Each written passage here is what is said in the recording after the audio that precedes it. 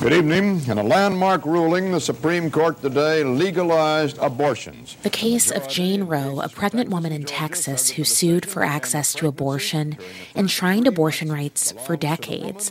Now, nearly 50 years later, and nearly 2 years after that historic decision was overturned, another Texas woman has filed another lawsuit suing for the right to abortion. The 459th District Court is now in session. The Honorable Your proposed temporary restraining order. Kate Cox was carrying a fetus with a severe genetic disorder that usually results in death. Continuing the pregnancy to term could have endangered her future fertility. Well, Your Honor, we are working on a very challenging timeline here, and that the care that Ms. Cox needs is quite urgent. The question at the center of this case is, how severe do complications in a pregnancy have to be before a person is allowed an abortion? When she was around 20 weeks pregnant, Cox began experiencing severe symptoms that sent her to the emergency room multiple times in a 2-week period. I think the one thing that people really need to remember is that pregnancy itself is not a health neutral situation. Dr. Andrea Palmer is an OB/GYN in Fort Worth, Texas. She is not involved with Cox's case, but spoke to NPR about the greater issues pregnant people face. Asking a woman to carry a fetus to term that is not going to live to survive much after the C-section she's going to be required to have to deliver it is just putting her at risk for every pregnancy thereafter. Texas is home to 3 overlapping abortion bans. There is an exception that allows abortion when the mother's life is threatened, or when a pregnancy, quote, poses a serious risk of substantial impairment of a major bodily function. Cox thought she would be a good candidate for the exception. She enlisted the Center for Reproductive Rights and filed an emergency petition asking Texas courts to protect her from legal penalties so she could get an abortion. District Court Judge Maya Guerra-Gamble did grant Cox permission to get an abortion. The idea that Ms. Cox wants desperately to be a parent, and this law might actually cause her to lose that ability, is shocking and would be a genuine miscarriage of justice. But then Texas Attorney General Ken Paxton appealed that decision to the Texas Supreme Court, which ultimately ruled Cox couldn't get an abortion. Here's Dr. Andrea Palmer again, who was not directly involved in the case. I think the problem with trying to legislate medical care is that there are so many nuances, there are so many situations that you can't write a law for every scenario that might happen. That's why taking the decisions out of the hands of the patient and the physician is just really dangerous and scary. With the clock ticking, Cox ultimately made the decision to leave Texas to get an abortion before the Texas Supreme Court ruled Cox couldn't get an abortion in her home state. Molly Duane is senior staff attorney at the Center for Reproductive Rights, representing Cox, her husband, and her doctor. Everyone in her state has said they can't take responsibility for the human suffering that she is going through. Not the courts, not the medical board, and certainly not the attorney general. Cox's case is indicative of the limbo many women find themselves in this post-Roe world, especially when they are facing serious pregnancy complications. Molly Duane again. And in the 2 years that these abortion bans have been in effect in Texas, the attorney general and officials for the state have remained eerily silent. They have refused to tell anyone what the exception means. And all we know now is that no one thinks that Kate Cox was sick enough. And that should be truly chilling because it means, I think, that the exception doesn't exist at all. And I think any regular person can look at her case and say, well, surely Kate should qualify. So I guess my question is, if she doesn't, who does?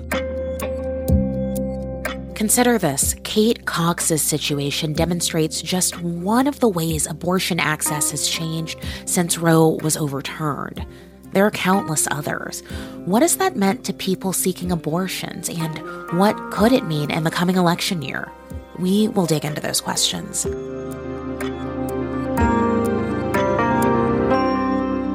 From NPR, I'm Juana Summers. It's Thursday, December 21st.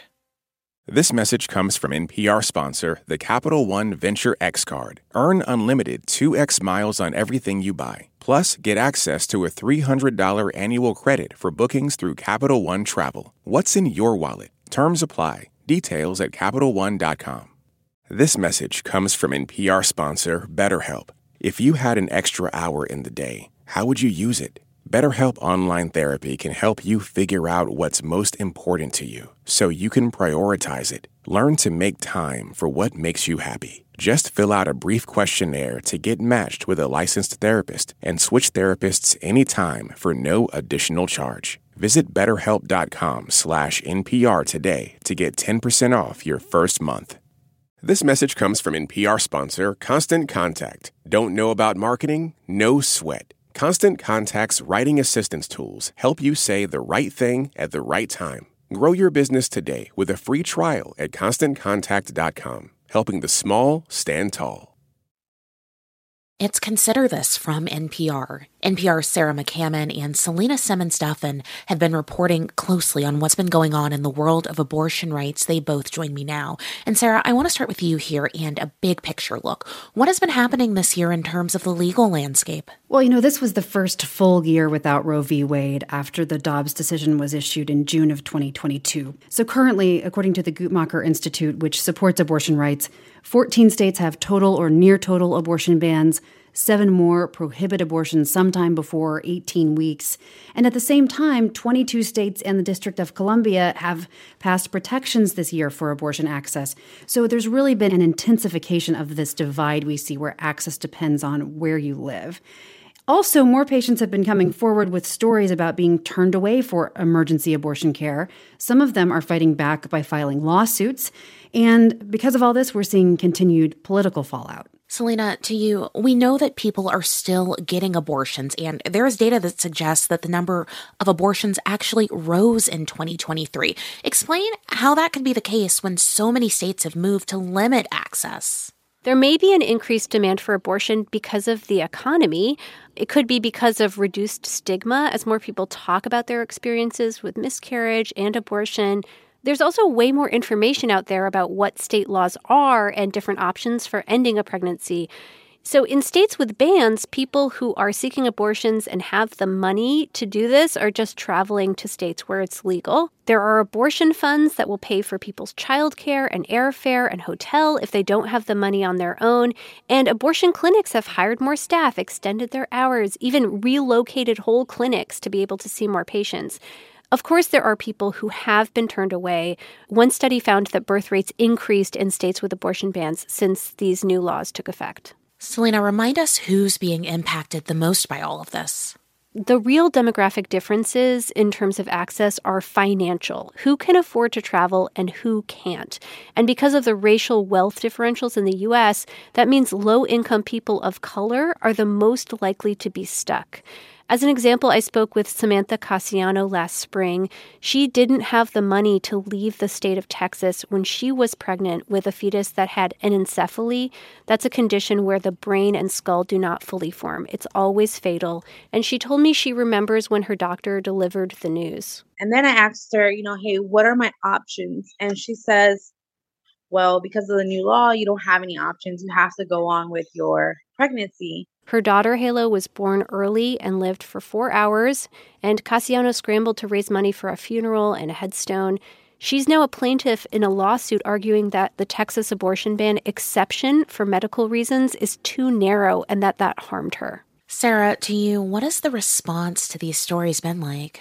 It's important to understand that poll after poll suggests that most Americans support at least some legal access to abortion, particularly in situations like the ones we've been talking about where there's an emergency medical crisis and abortion is the recommended standard of care.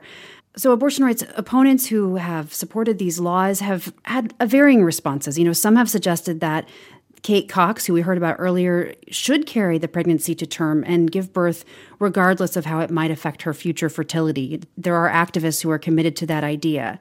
But Just as often, if not more often, I've heard Republican politicians downplay the idea that these laws are meant to prevent abortions in these cases. Earlier this year, I interviewed the architect of one of these laws, Texas Law SB 8, which first took effect in September 2021. This is the one that allows civil lawsuits against anyone believed to have been involved in providing or helping someone get an illegal abortion, and it banned most abortions after about 6 weeks. So Jonathan Mitchell is a lawyer based in Austin who helped Republican lawmakers draft that legislation. I asked him about one specific case in Texas involving a woman named Anna Zargarian. She's one of the plaintiffs in the Center for Reproductive Rights case that we've been talking about. She had to fly to Colorado for an emergency abortion after her water broke prematurely. So I asked Jonathan Mitchell what he thought about that. But I do have a hard time understanding why SB 8 would have stopped medically necessary abortions, because the statute specifically allows them at any point in the pregnancy, and it specifically exempts those abortions from any type of liability, civil or criminal. Does it concern you that this happens? It concerns me, yeah, because the statute was never intended to restrict access to medically necessary abortions, and the statute specifically says only the purely elective abortions are unlawful under SB 8. But as we've heard, that is not what's happening. Many doctors have told both Selena and me that they don't feel like they're able to terminate pregnancies, even when there's an emergency and the standard of care established by the medical community would suggest that they should. Selena, what else have you been hearing from doctors? Well, they really feel like they're in an impossible situation, especially when it comes to complications. So you have the threat of prosecution by the state if you provide an abortion that someone deems doesn't fall into the medical exception. You also have the threat of malpractice suits if you deny an abortion and someone gets really sick or dies as a result. Sarah, how has the overturning of Roe reshaped political conversations about abortion? Well, we've now had 2 elections in 2022 and 23 where voters have had a chance to weigh in since the Dobbs decision. Several states had ballot initiatives that spoke to questions related to abortion rights, and in every case where the question was put directly to voters, voters supported abortion rights in one way or another. You know, this isn't hypothetical or just political anymore. It's often very personal for people affected by these laws. Take Kentucky, for example. This is a state that bans abortion without exceptions for rape or incest. In the governor's race this year, the Democratic incumbent Andy Beshear was facing a challenge from Republican Attorney General Daniel Cameron. Beshear ran an ad that focused on a young woman who said that she had been assaulted by a family member when she was just 12. Anyone who believes there should be no exceptions for rape and incest could never understand what it's like to stand in my shoes. This is to you, Daniel Cameron. To tell a 12-year-old girl she must have the baby of her stepfather who raped her is unthinkable. And Beshear was reelected in a pretty red state. And I heard similar concerns, in Ohio, where I spent some time reporting on a ballot initiative to protect abortion rights this year. Many people there remember the story that made national news last year of a 10-year-old Ohio girl who became pregnant as a result of rape. And because Ohio's anti-abortion law had just taken effect, she had to travel to Indiana for an abortion. Those kinds of cases are on voters' minds, and voters in Ohio approved that measure to protect abortion rights in their state constitution. So in light of these victories, activists in several more states are pushing for abortion rights ballot measures. Some of those are key battleground states like Arizona and Florida. And we're also seeing some efforts by anti-abortion groups to try to keep those off the ballot. So, Sarah, we've at this point been talking about elections in the past, but we are headed into a monumental election year in 2024. The primary is already underway. What are you seeing and hearing? Republicans are looking at these election results and seeing voters appear to push back against abortion restrictions, often even in pretty red states. So this is a challenge particularly for Republican presidential hopefuls who are trying to navigate that. They're trying to appeal to a base that's strongly anti-abortion, but also they have to be mindful of what they're saying and not turn off general election voters. So we've seen them try to sort of walk that line. Several of them have told personal stories about experiences in their families with miscarriages or difficulty conceiving. What that seems like is an effort by the candidates to humanize themselves and seem more relatable on this issue. All of these candidates generally support the overturning of Roe v. Wade. The question is just how restrictive should laws be, and should they support a national abortion ban if, hypothetically, and it's very hypothetical, Republicans would ever get enough votes in Congress to do that. Selena, the other big thing that we're watching next year on this front is that the Supreme Court has agreed to take up another case about abortion, this one involving the abortion pill. Right. So this is a case brought by doctors who oppose abortion rights, who say the FDA didn't use the right procedures when it loosened access to a drug called mifepristone. And the shakiest part of this case is whether they have the right to sue. But even so, many academics believe that this impact of this decision could be really, really, really big. And that's because most of the abortions in the U.S. happen as medication abortions, which involve mifepristone and another drug called misoprostol. So a decision that limits access to mifepristone could have national impact, including for people living in New York and California and Colorado and other states that have positioned themselves as bastions of reproductive rights. We haven't heard oral arguments. We don't know what the justices are thinking, but this is the same court that overturned Roe v. Wade, and the decision could come just months before the election. So it's going to be a huge story in the coming year. NPR's Selena Simmons-Duffin and Sarah McCammon, thanks to both of you. You're welcome. Thank you.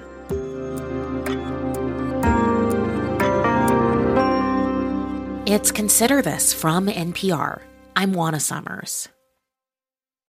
At this year's Oscars, Oppenheimer took home the award for Best Picture, Emma Stone and Robert Downey Jr. also picked up wins, and Ryan Gosling brought the Kenergy. For a recap of all the highlights, listen to the Pop Culture Happy Hour podcast from NPR.